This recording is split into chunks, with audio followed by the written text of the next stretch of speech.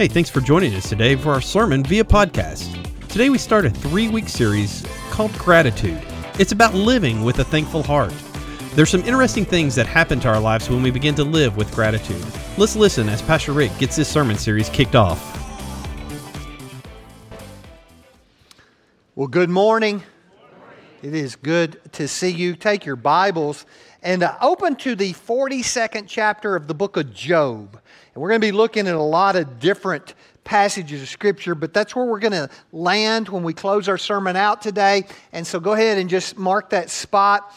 We are starting a 3-week series on gratitude, and some interesting things start to happen in our life when we begin practicing gratitude, and all kinds of studies have been done, but maybe one of the most interesting ones that I'd never seen before was done by the University of Indiana. And they began to look at all the very well-known benefits of practicing gratitude. Here are some of the things that happen to people who practice gratitude. They're happier, less depressed, they're healthier, physically healthier, they sleep better, they have a greater hope for the future, and they build stronger relationships in life. But these two guys at the University of Indiana looked at all this information and said, this has basically been done with healthy people. What do you do with people who are already struggling? And so they decided on the University of Indiana's campus to find 300 people who had asked for counseling. They were already struggling with something, and they divided those 300 people up into 3 groups of 100. They were all going to receive the same counseling, but the first group was going to be required to write a letter of gratitude every week, 1 letter. Second group would journal all their negative thoughts, and the third group wouldn't do anything but just receive the counseling. And what happened in the lives of those people who wrote the letter of gratitude was astounding. First of all, they found freedom from negative emotions and toxicity in their life because they began to see how really blessed they were when they took the time to write the letters. And they found that being grateful was healthy even if it wasn't shared, because here's what I didn't tell you. They didn't have to mail the letters. All they had to do was write the letters, and simply expressing the gratitude changed their lives even if they never expressed it to anyone other than themselves. But the most astounding thing was what happened to their brains. Because as these people were working through this program, they monitored their brain activity. And they found that the brains of the people who practiced gratitude showed the biggest amount of change. They saw activity in the medial prefrontal cortex, which is the area of decision making and learning, that these areas improved. What really blew these guys away was how long this lasts. So the program ends, and they keep going back and they keep looking at the brains of these people and the changes in their life. And for 3 consecutive months, they continue to see the positive impact of just living with gratitude. So look right here at me. Outside of following Jesus and knowing Him, the greatest thing you could ever do in your life to change your life would be simply be grateful. I want you to sing if anyone was there. Maybe there was a plexiglass wall right here. I wasn't sure. Well, listen, do you get the significance of that? That you can change your life simply by practicing gratitude. And we know that gratitude is healthy for us, but in reality, there are seasons of life where it's just really difficult to be grateful. Paul wrote in 1 Thessalonians 5:18 for us to give thanks in every circumstance. Again, in Ephesians 5:20, Paul wrote again to give thanks for everything. But how do you do that? How do you give thanks? How do you be grateful when you find yourself in the dark valley filled with the giants of loss, suffering, disappointment, loneliness, where gratitude has given way to simply surviving? So what we're going to focus on today is how do we be grateful? How do we give thanks when life hurts? Would you pray with me?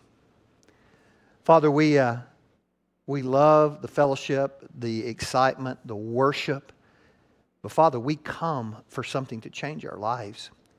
And that comes from your word. And I pray today as we look at your word that we could be honest. Sometimes that hurts. We could take inventory. Father, we'd be able to make application where necessary in Jesus' name. Amen. So how is it possible to give thanks when my life hurts or when life hurts? So I want you to think for a moment about all the times in life when we give thanks. And we're going to start really simply. Most of us learn to give thanks at the table.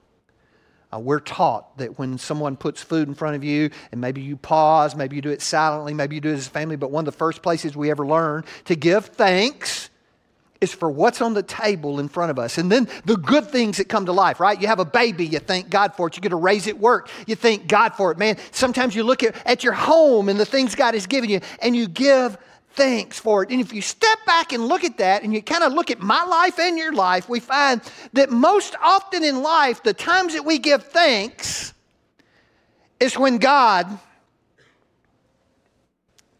is doing what we want. When He is serving us well. And when we believe that God isn't serving us well, then gratitude's really hard to find. So I want you to listen to this statement. When I was working on this message, this statement impacted me in a great, great way. It is not mature gratitude to thank God for what He has given you. That's just good manners. I want you to let it sink in. When the table's full and you give thanks, that's just good manners.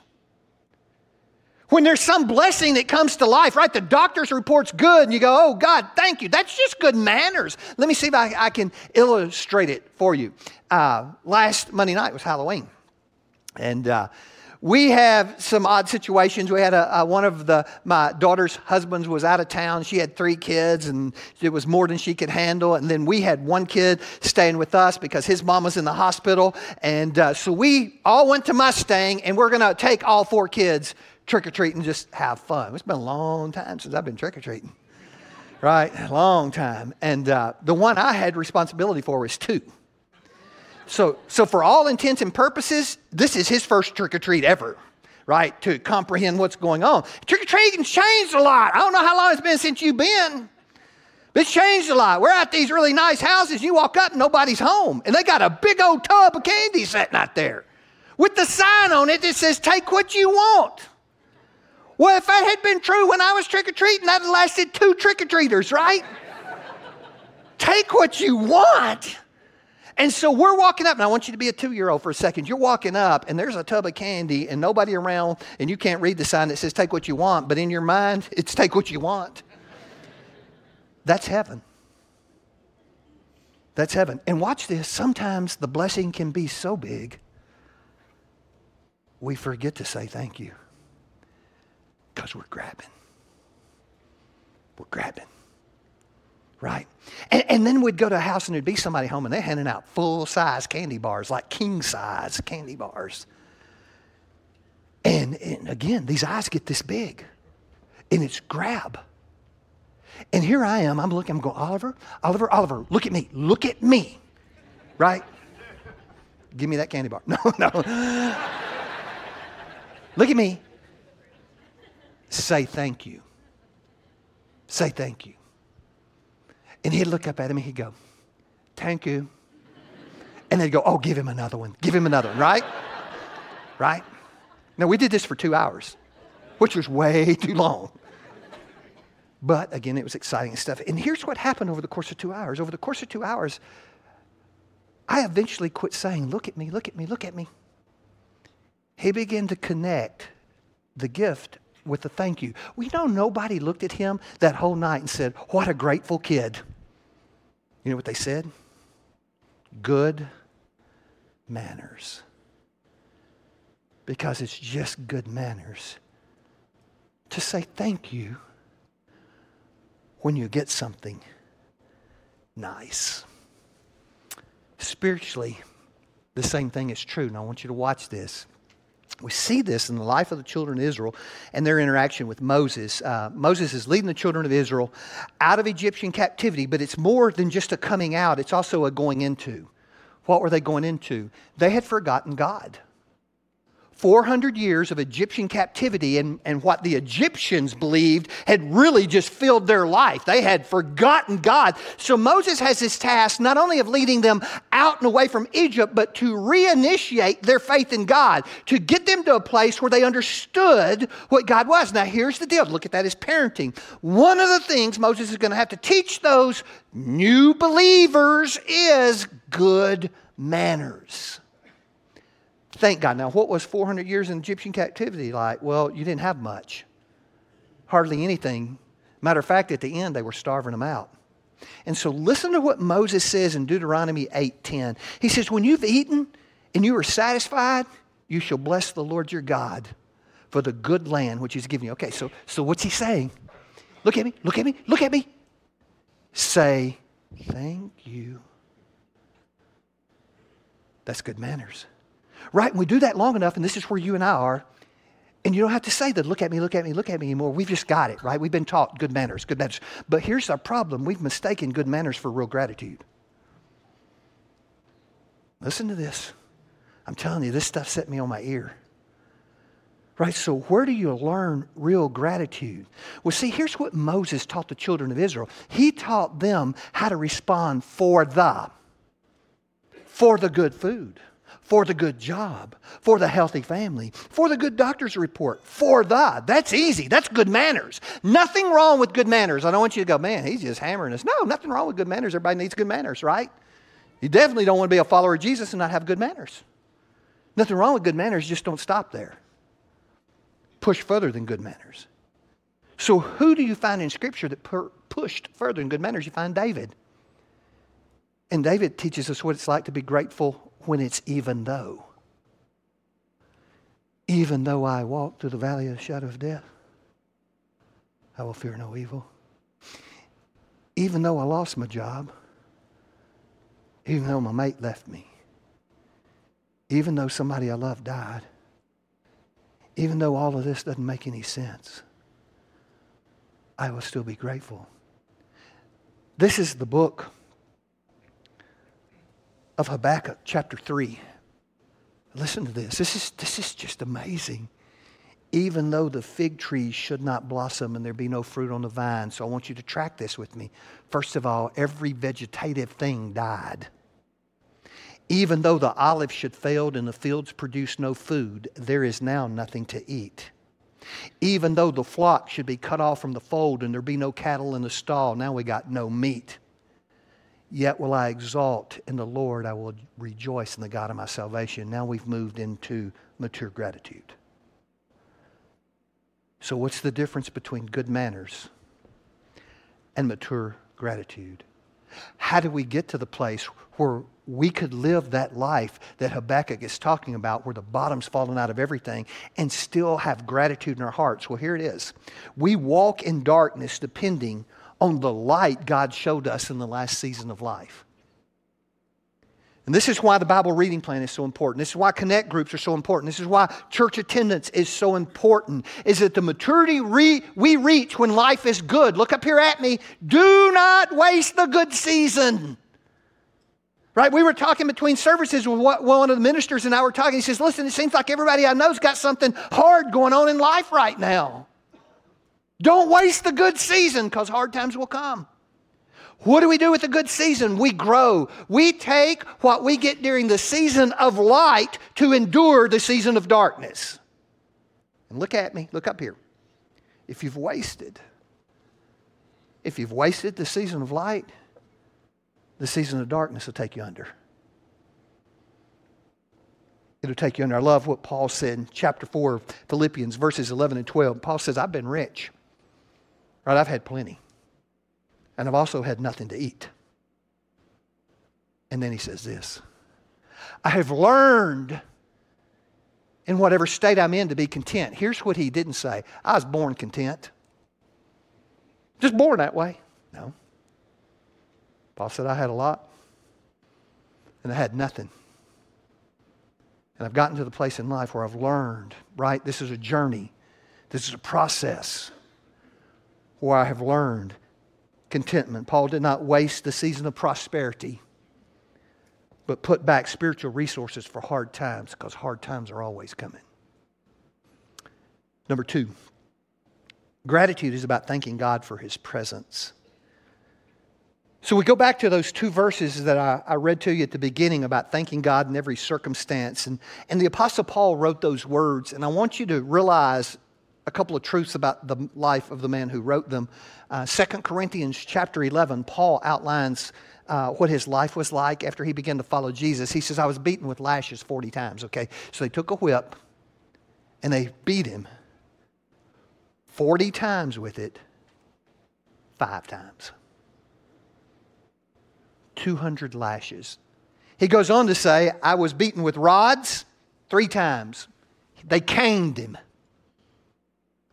You understand that a man that's been beaten with a whip 40 times, 5 times, and caned 3 times is probably crippled. You get that, right? We don't have any pictures of Paul. He didn't write out, this is what it did to me, but you got to understand that a man who's been through that, his body is probably crippled at this point. He goes on to say, 3 times I was shipwrecked. I've been stoned. My fellow Jews have tried to kill me. I've been hungry. I've been misunderstood. I've been persecuted. I was in prison for years. I have a thorn in my flesh that I can't even talk about. And ultimately, Paul was beheaded. And this is the guy who says, give thanks in everything? What? How? How? And this is where we begin to learn that maturity is loving the presence of God more than the provision of God. Okay? You push in just a little deeper. The presence of God more than the provision of God. Now, being a grandparent is a great thing, and I learned really quickly how to get your grandkids to love you, right? So if you're wondering how that happens, it's super simple. Here's the formula: ice cream, okay? Get a bowl of ice cream, get them that first bite of ice cream, they'll follow you anywhere, right?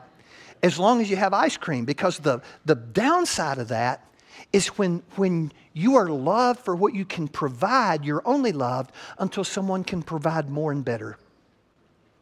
Oh, I need you to hear it. That's the world we live in. God, I love you until something in this world can provide more and better. I'll worship you until something provides me more and better. Right? Look at our lives. We're like that toddler. Yeah, I got vanilla ice cream and somebody's over here going, I got cookie dough. It's more and it's better. See ya. And that's where we are spiritually many times in our lives. When we first meet God, we love Him for all the things that God gives us. But as we grow and we mature, we begin to fall in love with the presence of God. Just being in the presence of God. I want you to think about Paul again. In chapter 3 of Philippians, he's talking about, I put all these things behind me. I put all these things behind me, and I reach forward, I strive, and he says, for one thing. Chapter 3, verse 10 tells us what that one thing is. That I may know Him. Look at me. I've had the provision of God, and it pales in comparison to the presence of God. I live to know Him. It's all I want. That's Paul. He had learned that the presence of God is way better than the provision of God. So the test of maturity in our life is when we lose the provision of God. You want to know where you are with God? Look up here at me. We'll be honest with each other, because I'm going to be honest about my life in just a minute. You want to know where you are with God? Lose your provision. Watch what it does to your relationship with God. Hard times reveal the true nature of faith. And that will make you glad you were saved by grace. You let something touch our provision and we'll look like a 2-year-old who didn't get what they wanted. We yell at God, we question God, we get angry at God. And then there's Job, right? He lost his wealth. Most of us, that would be all it took. Then he lost his health. And then he lost his kids. I really need you to see it. Could there be anything worse in life? And somehow, through that incomprehensible season of life, he never lost his faith. Job 121, he said, the Lord gives and the Lord takes away. Blessed be the name of the Lord. And Job's friends come to him, and man, I really need you to let this sink in. His friends come to him and they say, curse God and die. Don't you hear me? How bad would your life have to get for the people who know you best to look at you and say, you'd be better off dead? Because that's where Job was. Best friends in life. Curse God and just die, Job. Life's bad. And then in Job 13:15, Job says, though he slay me, I will hope in him. This is a man whose love for God is not provision dependent.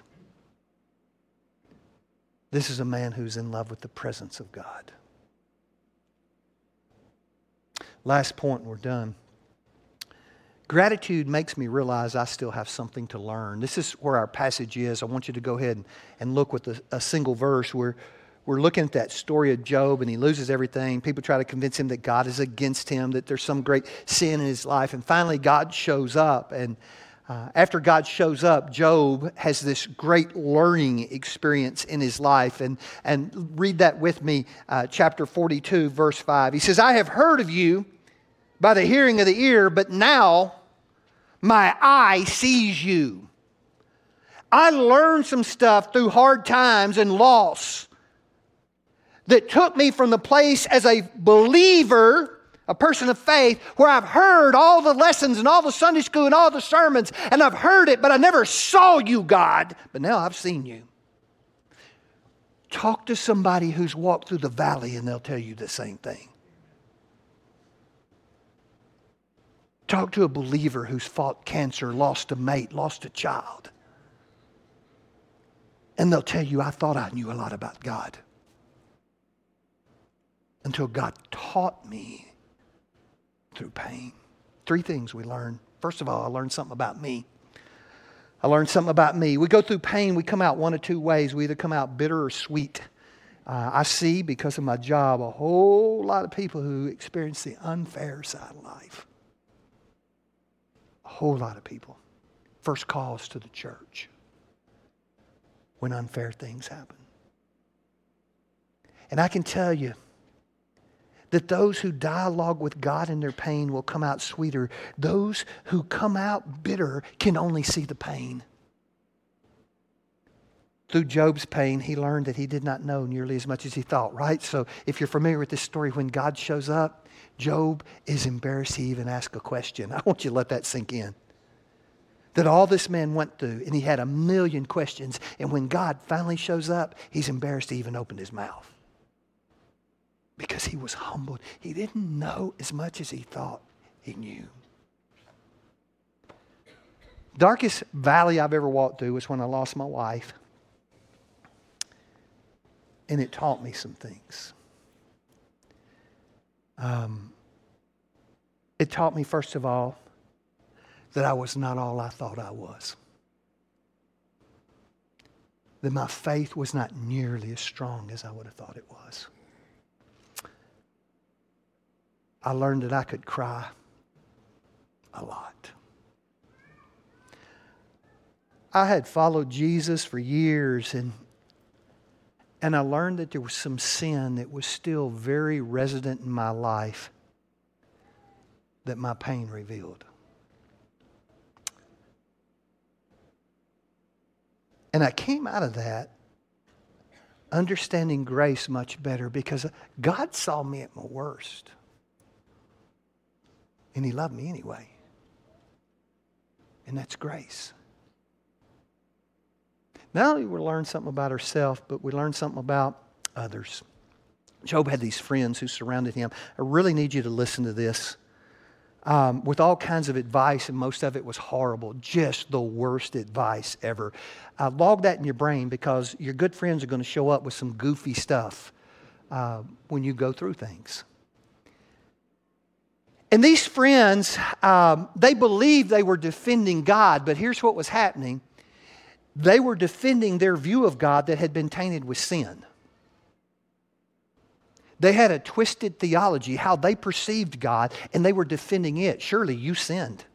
Surely you did something wrong. God doesn't do stuff like this to good people. Defending a very broken and twisted view of God. And listen to me, when you go through loss and heartache and pain and suffering, people are going to show up and they're going to throw some twisted theology on you. Just remember that. And there are going to be a lot of people who show up and tell you they'll do anything for you, and they won't do anything for you. But there'll be a handful who will walk through the valley with you,